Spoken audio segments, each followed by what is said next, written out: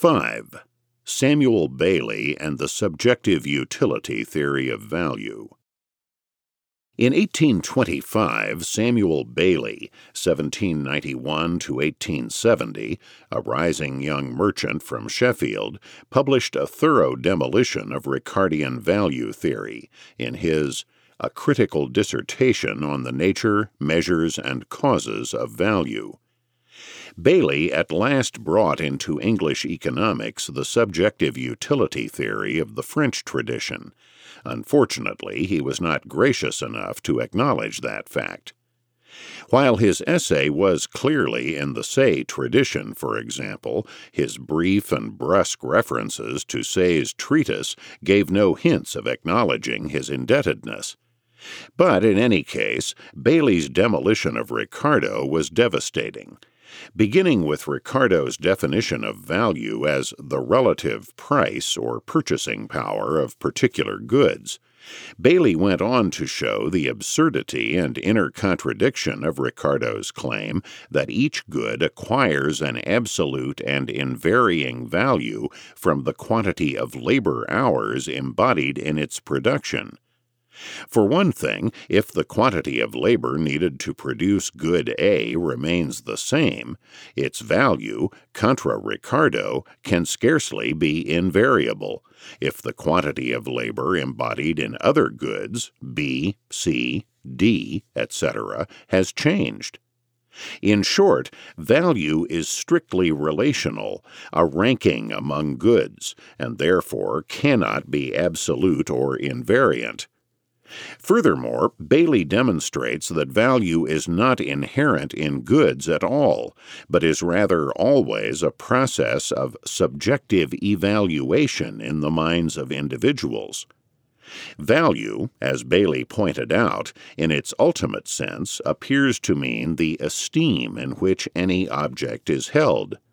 It denotes, strictly speaking, an effect produced on the mind. Value is purely a mental affection. Furthermore, he profoundly states that value is not only a subjective estimation, but also that valuation is necessarily relative among various goods or objects. Value is a matter of relative preference. Thus Bailey, when we consider objects in themselves without reference to each other, the emotion or pleasure or satisfaction with which we regard their utility or beauty can scarcely take the appellation of value. It is only when objects are considered as subjects of preference or exchange that the specific feeling of value can arise. When they are so considered, our esteem for one object, or our wish to possess it, may be equal to or greater or less than our esteem for another. But if value is subjective and relative or relational valuation, it follows that it is absurd for Ricardo to hanker after an invariable measure of value. In a scintillating and telling passage, Bailey displays the inner contradictions and absurdities of any objective, absolute theory of value, and specifically of the Ricardian quantity of labor variant. The Ricardians had lost sight of the relative nature of value, and consider it as something positive and absolute, so that if there were only two commodities in the world, and they should both, from some circumstance or other, come to be produced by double the quantity of labor, they would both rise in real value, although their relation to each other would be undisturbed. According to this doctrine, everything might at once become more valuable by requiring at once more labor for its production, a position utterly at variance with the truth, that value denotes the relation in which commodities stand to each other as articles of exchange. Real value, in a word, is on this theory considered as being the independent result of labor, and consequently, if under any circumstances the quantity of labor is increased, the real value is increased. Hence the paradox. quoting from the devoted Ricardian Thomas de Quincey, that it is possible for A continually to increase in value, in real value, observe, and yet command a continually decreasing quantity of B, and this though they were the only commodities in existence. In sum, as Bailey pungently noted, the very term absolute value implies the same sort of absurdity as absolute distance. Bailey then enters into a penetrating discussion of the theory of measurement, showing the tremendous gulf between genuine measurement of real or physical objects and any concept of measuring something as subjective and relative as human valuation. In the case of physical objects, such concepts as length or weight are measured by fixing an invariant physical measure, such as a foot rule, and then comparing the length of other objects in question with such a rule. In human valuation, measurement is quite different. It is simply the expression of prices or relative purchasing powers of different goods in terms of one money or medium of exchange. Here, there is no physical operation such as measurement of physical objects. In the case of money, there is a common expression or denominator of value in money rather than an invariable physical object of comparison. In fact, these prices or quantities are relative and variable, and there is no invariability involved. Indeed, Bailey would have done still better to abandon the term measure altogether and to confine it strictly to the invariant standards used to compare physical objects, simply confining the idea of comparing relative prices in terms of money to the term common expression or common denominator. A great deal of confusion in economic theory might have been avoided. In the course of demolishing the idea of an invariable measure of value, Bailey took deadly aim at the notion that the value of money is invariant over time, and therefore can be used to compare general prices over time. While the money commodity is not more fixed in value than any other, one of its attributes, and one of the reasons it is chosen as money on the market, is its comparative steadiness of value, as Bailey sensibly termed it in a later work on money and its value, Money and Its Vicissitudes in Value, 1837. But its value is not constant, and therefore there is no way of measuring value over time. But commodities only have value relations to each other at the same time. A commodity has no value relation to itself at different times. As Bailey puts it, we cannot ascertain the relation of cloth at one time to cloth at another, as we ascertain the relation to cloth in the present day. All that we can do is to compare the relation in which cloth stood at each period to some other commodity. We cannot say that a pair of stockings in James I's reign would exchange for 6 pair in our own day, and we therefore cannot say that a pair in James I's reign was equal in value to 6 pair now, without reference to some other article.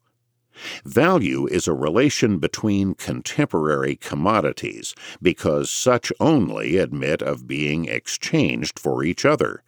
And if we compare the value of a commodity at one time with its value at another, it is only a comparison of the relation in which it stood at these different times to some other commodity. Until recently, historians have believed that Bailey's work made no impact on the Ricardian world of British economics and fell into obscurity, only to be resurrected at the end of the 19th century by economists looking for forerunners of the marginal utility theory. Actually, we now know that despite a vicious personal assault, probably by James Mill, on Bailey in the Westminster Review, Bailey's critical dissertation was widely read among economists and virtually swept the field. In his January 1831 funeral rites for the Ricardian System before the Political Economy Club, Colonel Robert Torrens declared that, as to value, Bailey's dissertation has settled that question.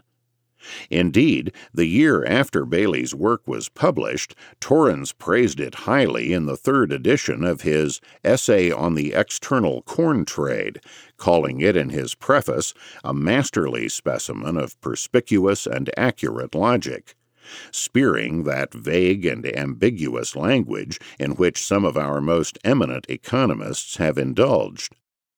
And remarkably, the changeable Torrens stuck to that estimate throughout his life. In the lengthy introduction to his The Budget, 1844, in which he revised and retracted many of his earlier views, Colonel Torrens went out of his way to affirm that the gifted author of a dissertation on the nature, causes, and measures of value has set finally at rest the long agitated question whether value should be regarded as an absolute or positive quality inhering in commodities, or as a relation existing between them. Samuel Bailey wrote an effective reply to the Westminster Critic, a letter to a political economist, 1826. But apart from this and his money tract, most of his numerous writings dealt with philosophy and with political reform. For this prosperous Sheffield merchant, born into a mercantile family, founder and four-time president of the Sheffield Literary and Philosophical Society, was in intellectual matters an ardent Benthamite. He devoted the bulk of his intellectual resources to Benthamite writings on philosophy and on radical reform, and twice ran unsuccessfully on a reform ticket for Parliament. Bailey made a considerable philosophical impact with his first book, his Essay on the Formation and Publication of Public Opinion, 1821. The essay's emphasis on the utilitarian value of free discussion greatly influenced James Mill, John Stuart Mill's On Liberty, and Francis Place. In economic matters, Bailey's essay grounded economic activity in subjective mental phenomena and explicitly rejected the emphasis of British classical economics on physical material objects. The methodology of economics, Bailey maintained, was introspective of one's empirical surroundings. Bailey saw economics as a science of mind rather than as technology. Clearly, his methodology and philosophy of economics were far more Austrian than has been realized. Bailey's later works were non-economic, including Essays on the Pursuit of Truth, 1844, The Theory of Reasoning, 1851 and 1852, and three series of Letters on the Philosophy of the Human Mind, 1855 to 1862. His final publication was a 2-volume book using etymology to rearrange and reinterpret some of Shakespeare's plays, On the Received Text of Shakespeare's Dramatic Writings and Its Improvement, 1862 to 1866. Samuel Bailey was the most important and influential subjective value theorist, but he was not the first to bring subjective utility theory to 19th-century Britain. That honor belongs to the virtually unknown Scotsman John Craig, circa 1780 to circa 1850. All that we know about Craig is that he was a citizen of Glasgow and was a member of the Fellowship of the Royal Society of Edinburgh, and yet nothing else is known about his occupation or background. After writing a 3-volume work on the elements of political science, 1814, Craig made his striking, if unnoticed, contribution to economics in his Remarks on Some Fundamental Doctrines of Political Economy, 1821. Craig not only brought utility into a British economics dominated by discussions of cost and natural price. For the first time in Great Britain, he brought value theory to the verge of the concept of marginal utility. Starting with the axiom that utility is the basis of all value, Craig proceeds to the influence of supply.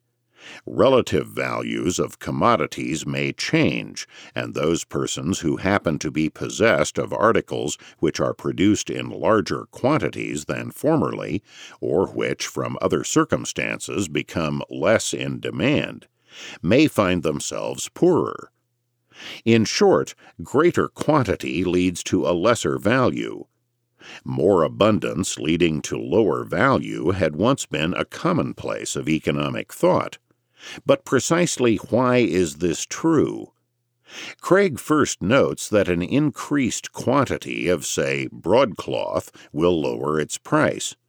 He then goes on to explain in a truly notable passage that all of the broadcloth that, in the estimation of purchasers, was worth the former price, had been formerly brought to market, and if more is now to be disposed of, it must be to those who did not reckon its utility equivalent to its former cost.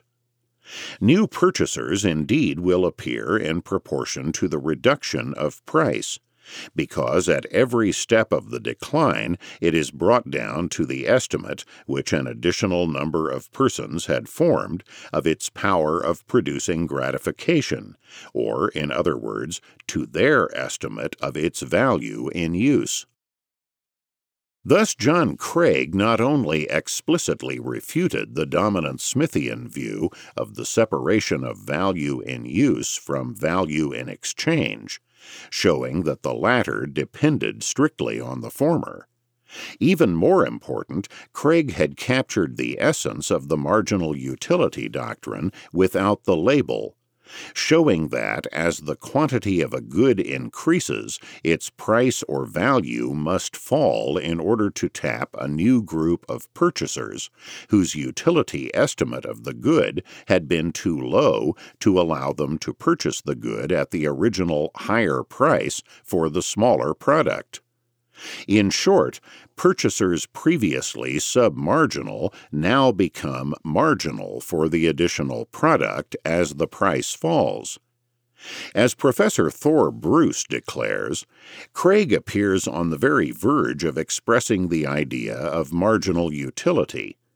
He broke away from the theory held by his contemporaries, which was based on the cost idea, and became the first exponent of the idea of the connection between utility and value. In thus emphasizing the utility theory, he was the forerunner of the Austrian school of the latter half of the 19th century. Craig doesn't stop there. If more broadcloth, for example, has been produced, and its price has therefore fallen, the previous purchasers now have surplus revenue, which they will use to increase the demand and therefore the price of other products. Hence, the fall in value of broadcloth will increase the demand and the price of other goods. Therefore, an increased supply of some goods does not necessarily lead to a fall in general values, but rather to a restructuring of prices and to additional real income to consumers. Craig concludes from his value analysis that exchange value not only depends on use value, but is also an accurate measure of that value. Craig points out in his introduction to the Remarks that only after the body of his tract was written did he come across J.B. Say's treatise and see the similarity in approach.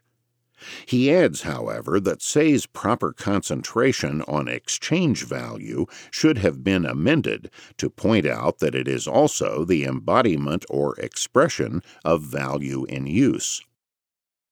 Attacking the Ricardian labor or cost theory of value, Craig points out that the value of any good is determined not by its cost of production, but by its demand and supply, the demand varying continually in accordance with consumer desires, and the supply changing according to the scarcity or abundance of its factors of production, as well as the fertility of agriculture. Or, as Craig put it, even if the cost were ascertained, it would not enable us to judge of the exchangeable value. Exchange value depends entirely on the proportion in the market which the demand for an article may bear to the supply, a proportion ever varying on the one hand according to the plenty or scarcity of capital or labor, and the fertility of the season. If Samuel Bailey was preceded by John Craig, he was succeeded, 6 years after his dissertation, by Charles Foster Cotterill in his An Examination of the Doctrine of Value, 1831. Cotterill not only generally endorsed Bailey's subjective utility theory, he also pronounced the same year as Torrens the demise of the Ricardian movement, noting bemusedly that there are some Ricardians still remaining. 6. Nassau Senior, the Whately Connection, and Utility Theory. During the late 1820s, Nassau W. Senior delivered a series of lectures as Drummond Professor at Oxford, some of which were collected in Senior's only published book, his Outline of the Science of Political Economy, 1836. Senior carried forward Bailey's subjective utility theory. How much he was influenced by Bailey is difficult to say, since, like all too many economists of his era, Senior acknowledged virtually no like-minded colleagues or influences upon his own work. Senior did acknowledge J.B. Say, however, and began his value analysis by stating that value depends on utility and scarcity, thus returning to the continental tradition. Senior added that utility is relative to human desires and to different persons, and is not intrinsic in objects. Utility, he pointed out, denotes no intrinsic quality in the things which we call useful. It merely expresses their relations to the pains and pleasures of mankind. And as the susceptibility of pain and pleasure from particular objects is created and modified by causes innumerable and constantly varying, we find an endless diversity in the relative utility of different objects to different persons, a diversity which is the motive of all exchanges. Scarcity, or the natural limitation of supply, was, for Senior, the main influence on relative utility. In the course of his discussion, Senior virtually came to formulate the law of diminishing marginal utility. Not only are there limits to the pleasure which the commodities of any given class can afford, but the pleasure diminishes in a rapidly increasing ratio long before those limits are reached. 2 articles of the same kind will seldom afford twice the pleasure of one, and still less will 10 give 5 times the pleasure of 2. While he was completing his studies at Oxford, young Senior acquired as his tutor a young man only 3 years older than himself, recently appointed as a fellow at Oriel College, from which he had graduated several years earlier. The Reverend Richard Whately, 1787 to 1863, philosopher and theologian, and son of an Anglican minister, was to become Senior's close and lifelong friend. Even though Senior became an attorney, he remained a central part of the Oriel College circle clustered around the charismatic Whately. The circle engaged in literary studies and pursuits, with Senior publishing several literary articles and launching a short-lived literary and intellectual quarterly, the London Review. Whately published what was to become the standard text on logic, The Elements of Logic, 1826, in which Senior included an appendix on ambiguous terms used in political economy. Indeed, Whately was probably responsible for injecting an unfortunate tendency in Senior towards word-chopping and logomachy, which helped dampen the influence of the great Senior in the world of economics. At any rate, Senior learned philosophy and theology from Whately, and the latter economics from Senior. In Oxford, the Oriel Circle was becoming a highly influential center for liberal and Whig views within the Anglican Church, a remarkable influence indeed in that traditionally high Tory and high Church university. When the Drummond Professorship in Political Economy opened up in 1825, Whately secured the post for Nassau Senior, and when Senior's term expired 5 years later, he recommended and obtained the position for Whately as his successor. Whately's Drummond Lectures, the Introductory Lectures on Political Economy, 1831, second edition, 1832, continued and expanded the Senior tradition, particularly in value theory. Indeed, methodologically, Whately went further than Senior. His linguistic and philosophical interests led Whately to see that the concept and terminology of political economy tended to confuse and conflate these two distinct fields. This confusion hindered the scientific development of economics. Hence, Whately proposed substituting a new word, catalactics, the science of exchanges, for political economy. Whately defined man as an animal that makes exchanges, pointing out that even the animals nearest to human rationality did not have, to all appearance, the least notion of bartering, or in any way exchanging one thing for another. Focusing on human acts of exchange rather than on the things being exchanged, Whately was led almost immediately to a subjective theory of value, since he saw that the same thing is different to different persons, and that differences in subjective value are the foundation of all exchanges. Moreover, Whately pointed out that labor is not essential to value, and noted that pearls do not fetch a high price because men have dived for them, but on the contrary, men dive for them because they fetch a high price. Whately saw that the economic realm, and particularly exchange activity on the market, deserved its own sphere of analysis and inquiry. Even if integration later takes place, as analysis is applied to the political realm, there must first be a separation to allow the reasoning process its head. But after separation and analysis, integration. And Richard Whately understood that the very fact that a separate sphere was secured for catalactic analysis meant all the more that integration with moral and theological analysis was required in order to come to policy conclusions. In his Drummond Lectures, Whately was concerned to show, first, that contrary to Oxford Tories, political economy was not sinful, materialistic, or opposed to Christianity. In the first place, political economy is not to be considered, as had Smith and the classicals, a study of wealth. It is instead a study of human exchanges. But even a study of wealth is not sinful. In the first place, it is not sinful per se to examine the means of increasing wealth.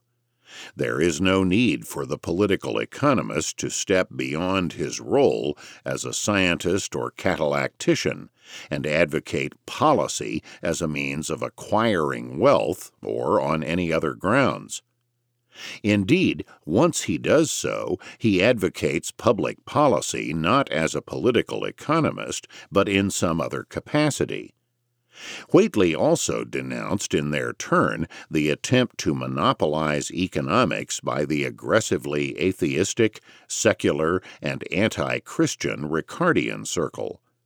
Certainly the latter adjective would not be excessive for people like James Mill and the Benthamite radicals. Whately also believed Ricardian teachings to be dangerous and anti-Christian in the sense that they implied inherent class conflict between capital and labor, and between landlords and everyone else, and therefore denied the essential laissez-faire insight of a harmonious social order, an order that testifies to the existence of divine wisdom. In short, for Whately, laissez-faire harmony and Christian insight into a divine order meet on a broad integrative level. Thus, while economic analysis is scientific and value-free and cannot directly imply political conclusions, such analysis will lead to laissez-faire conclusions, and as such is perfectly consistent with Christian insight into a beneficent divine order. In addition to his subtle exposition on the nature of and distinctions among positive and normative economics, Whately denounced the naive fact-gathering methodology of the Baconian Cambridge inductivists, led by Richard Jones and William Whewell. The role of fact-gathering, Whately perceptibly pointed out, was not in framing theory, but in applying it to specific conditions. Looking at facts without the guidance of theory in their selection is virtually impossible. Scientific advances, Whately correctly noted, come not from gathering more data, but from looking at old facts in new ways. An example was modern insight into the nature of the circulation of the blood. In 1832, Richard Whately left his Drummond chair prematurely on getting a surprise appointment to the high post of Anglican Archbishop of Dublin, where he scandalized the evangelical faithful by refusing to be anti-Catholic and by insisting on being joyous on the Sabbath. The position of Archbishop carried with it being one of the two visitors of Trinity College Dublin, the two who formed the ultimate appeals court for all intra-college disputes. Whately used his clout at Trinity to drive through, over fierce opposition, the establishment of a new chair of political economy at Trinity, under terms closely modeled on the Drummond chair. For the rest of his life, Whately examined and selected candidates for the post himself and paid the salary of the professors. The opposition from the board and the provost of Dublin University was based on a fear of the alleged radicalism of political economy. The provost wanted Whately to guarantee that the holders of the new chair would have sound and safe conservative views, to which the archbishop indignantly replied that he was appalled at such a suggestion, involving, as it did, the introduction of party politics into the subject of abstract science. It was a subtle but important distinction that Whately was trying to convey on an issue that plagues academia to this day. He was saying that it was proper, indeed important, to select a professor with the correct view of the broader implications of his subject, as well as of its strictly scientific aspects. Yet it was decidedly not proper to judge the professoriate on the basis of their direct positions on narrow political issues, which Whately lumped together as party politics. Thus, in gaining agreement on the Whately chair, the Archbishop closely quizzed and selected the professors on the basis of their commitment to the Christian liberal view of the harmony of the universe in general and of the free market in particular, and to the senior subjective utility theory of value as against the Ricardian labor theory.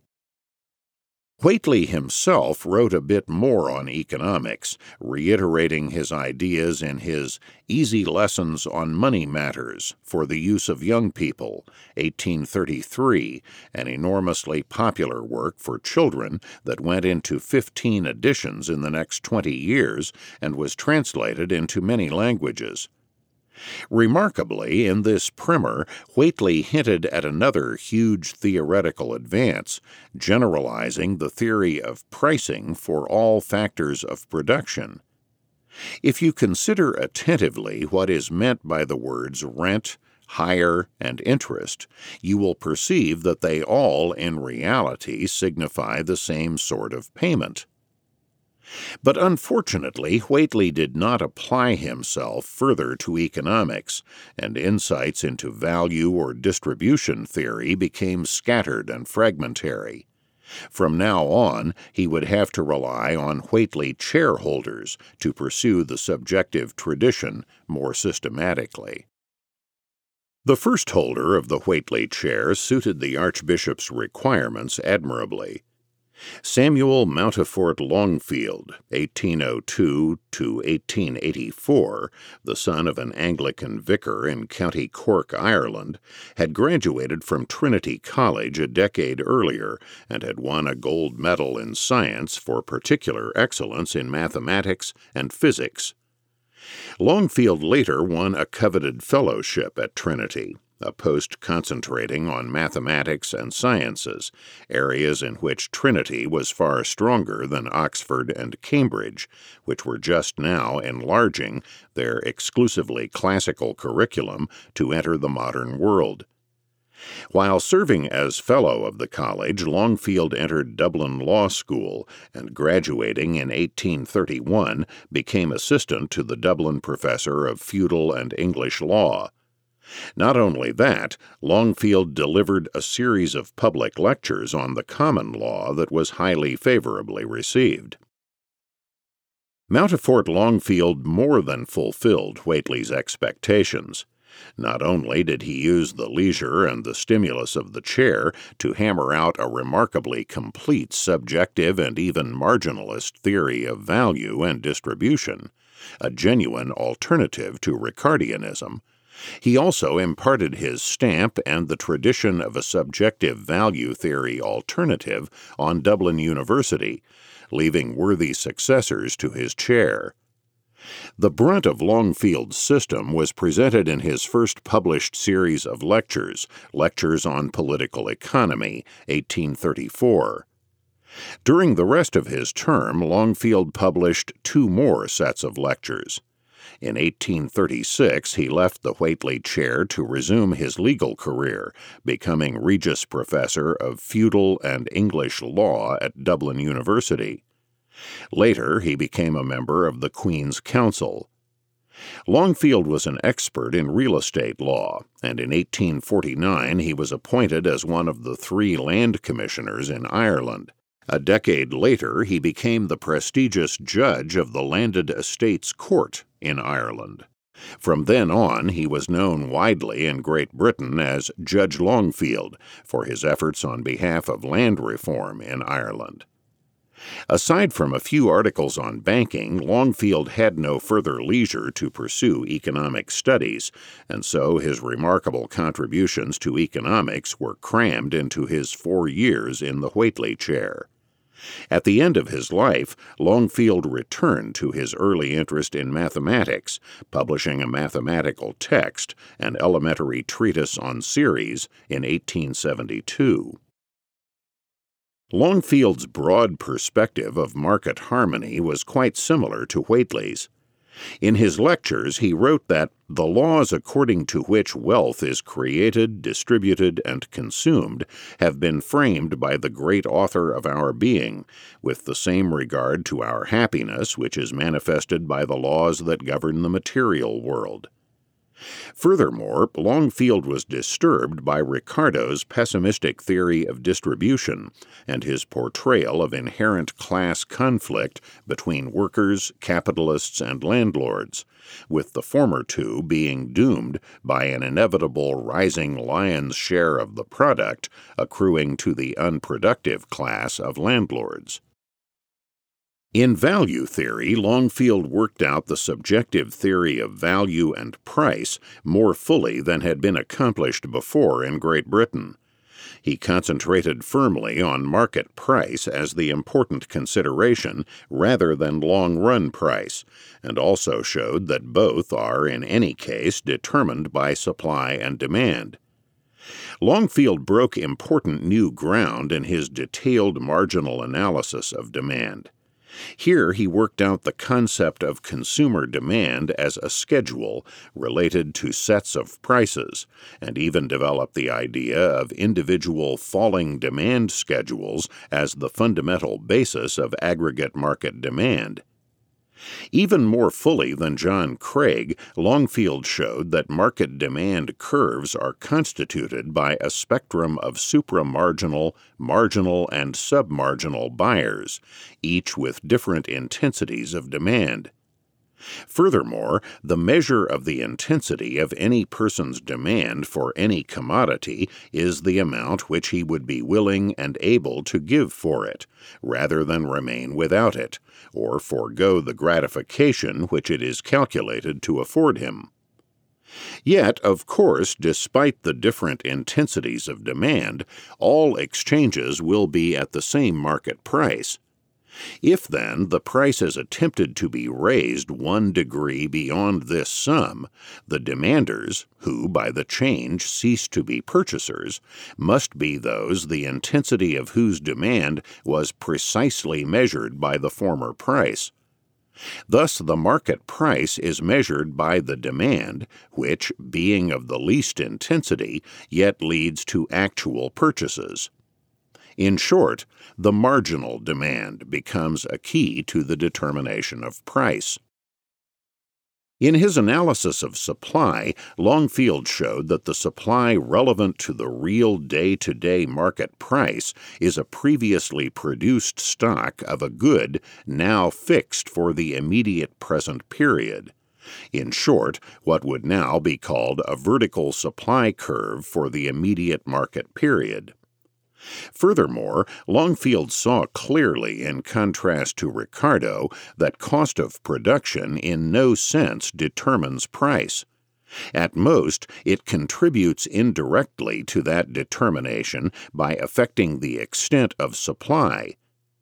His analysis comes close to the later Austrian theory by brilliantly pointing out that the effect of cost on supply comes from the expectations of producers in deciding how much of a good to make and put on the market.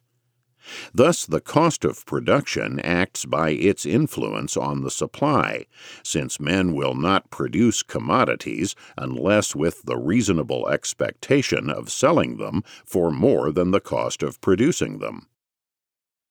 Professor Lawrence Moss, a biographer of Longfield, has deprecated the latter's contribution to value theory as not a marginal utility theory. Moss complains that while Longfield realized that utility was the source of all demand, he did not analyze utility beyond that, and stuck merely to an analysis of marginal demands and the demand schedule. This revisionist view seems merely to quibble over terms. While Longfield did not use the term marginal utility or break utility down into individuals or groups, his doing so for demand and the degrees of demand goes most of the way towards a complete utility theory. Professor Moss is in danger of mistaking the term for the substance. It is true, however, that an unfortunate lingering Ricardianism led Longfield to endorse labor as a measure of value, a concept which is every bit as fallacious as the labor theory of value itself. In Ireland, as we shall see, Mountfort Longfield, aided by Whately, left an important legacy of subjective value theory and anti-Ricardianism to his successors in the Whately chair at Dublin. But unfortunately he had no influence in England, where he was ironically well known as Judge Longfield, the Irish land reformer, and unknown as an important and challenging economist. Senior, though closest in doctrine, knew of Longfield, but only referred to him once on a trivial point, and displayed no signs of being influenced by him. This neglect was intensified by the extreme provinciality of English economics in the 19th century. Generally, they would not deign to notice foreign writers, especially colonials like Irishmen and Americans, from whom they might have profited.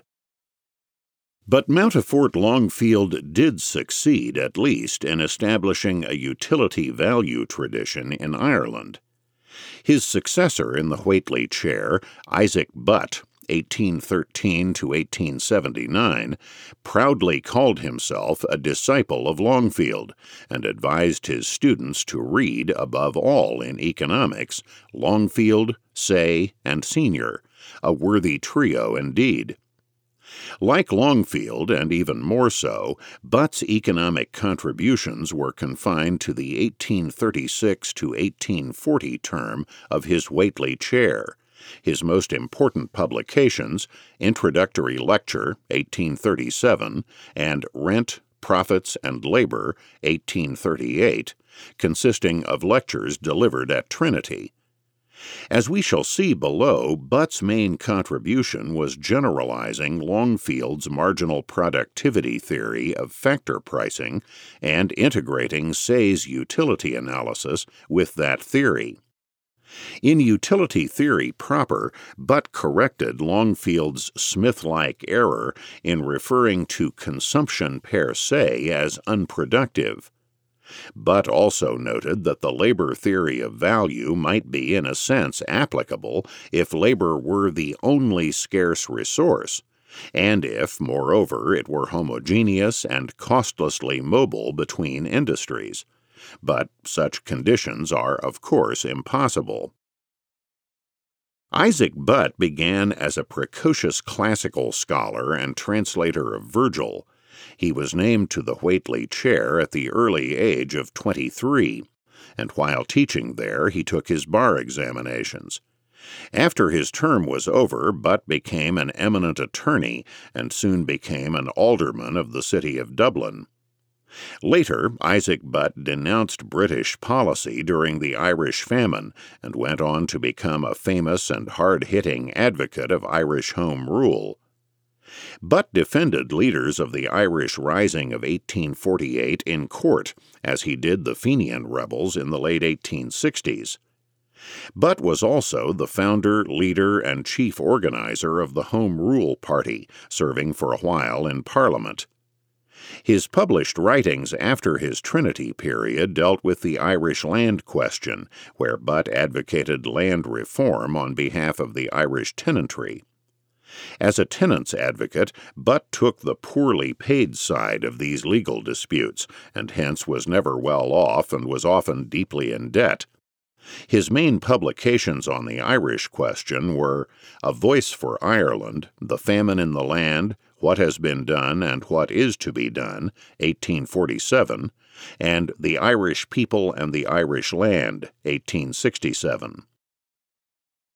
Isaac Butt's successor in the Whately chair, James Anthony Lawson, 1817 to 1887, was also an attorney involved with the Irish question, but he took the opposing route to Butt, becoming a stern advocate of British law and order and suppression of his rebellious countrymen. Lawson also became the holder of the political economy chair at a remarkably early age, 24, serving the full term from 1841 to 1846. Lawson entered Parliament and rose to become Solicitor General and then Attorney General for Ireland, becoming a judge of the Common Pleas in 1868. There he meted out punishment for land rebels and Fenians, while Richard Cantillon remains as the only possibly murdered man in history of economic thought. Lawson suffered an attempted assassination on the streets of Dublin in 1882. Lawson's productivity in economics followed the same restricted path as that of his predecessors. His only published book was his 5 lectures on political economy, 1844, consisting of some of his Trinity lectures. In later years, he occasionally printed some of his lectures on legal topics, the best known being on mercantile law in 1855. Unfortunately, the series of Lawson's lectures on value have been lost, his only published reference to them being contained in a brief appendix to his 5 lectures. We know enough, however, to see that Lawson was decidedly in the Trinity utility tradition, and even made a distinguished contribution to that doctrine. Thus, Lawson declared that it was subjective utility and utility alone that determined the price of all goods. Lawson declared that it is a proposition always true and of universal application that the exchangeable value of all articles depends upon their utility, that is, upon their power to gratify the wants and wishes of man. All other attempted explanations of value he saw as only partial. Demand and supply, for example, can only influence price by way of their effect on utility. In dealing with the effect of an increase of supply, Lawson arrived flatly and notably at the law of diminishing marginal utility. Thus, if someone's supply of a good increased, this will generally diminish its utility to him, or the degree in which he desires its possession. For as our particular desires are capable of being satisfied, it is obvious that we may have more of an article than we wish to use. Therefore, retaining the possession of that surplus is less desirable to us. When coming to the cost of production theory of value, Lawson pointed out that the utility of a product, and not its cost, determines how much anyone will pay for it. While price may sometimes equal cost of production, this does not mean that cost determines the price. On the contrary, the coinciding of cost and price, Lawson added, can only come about through the medium of a change in supply, and when this cannot be brought about, there is no such coincidence and no tendency toward it. In that way, Lawson arrived at Stanley Jevons' newly hacked-out value position of a generation later.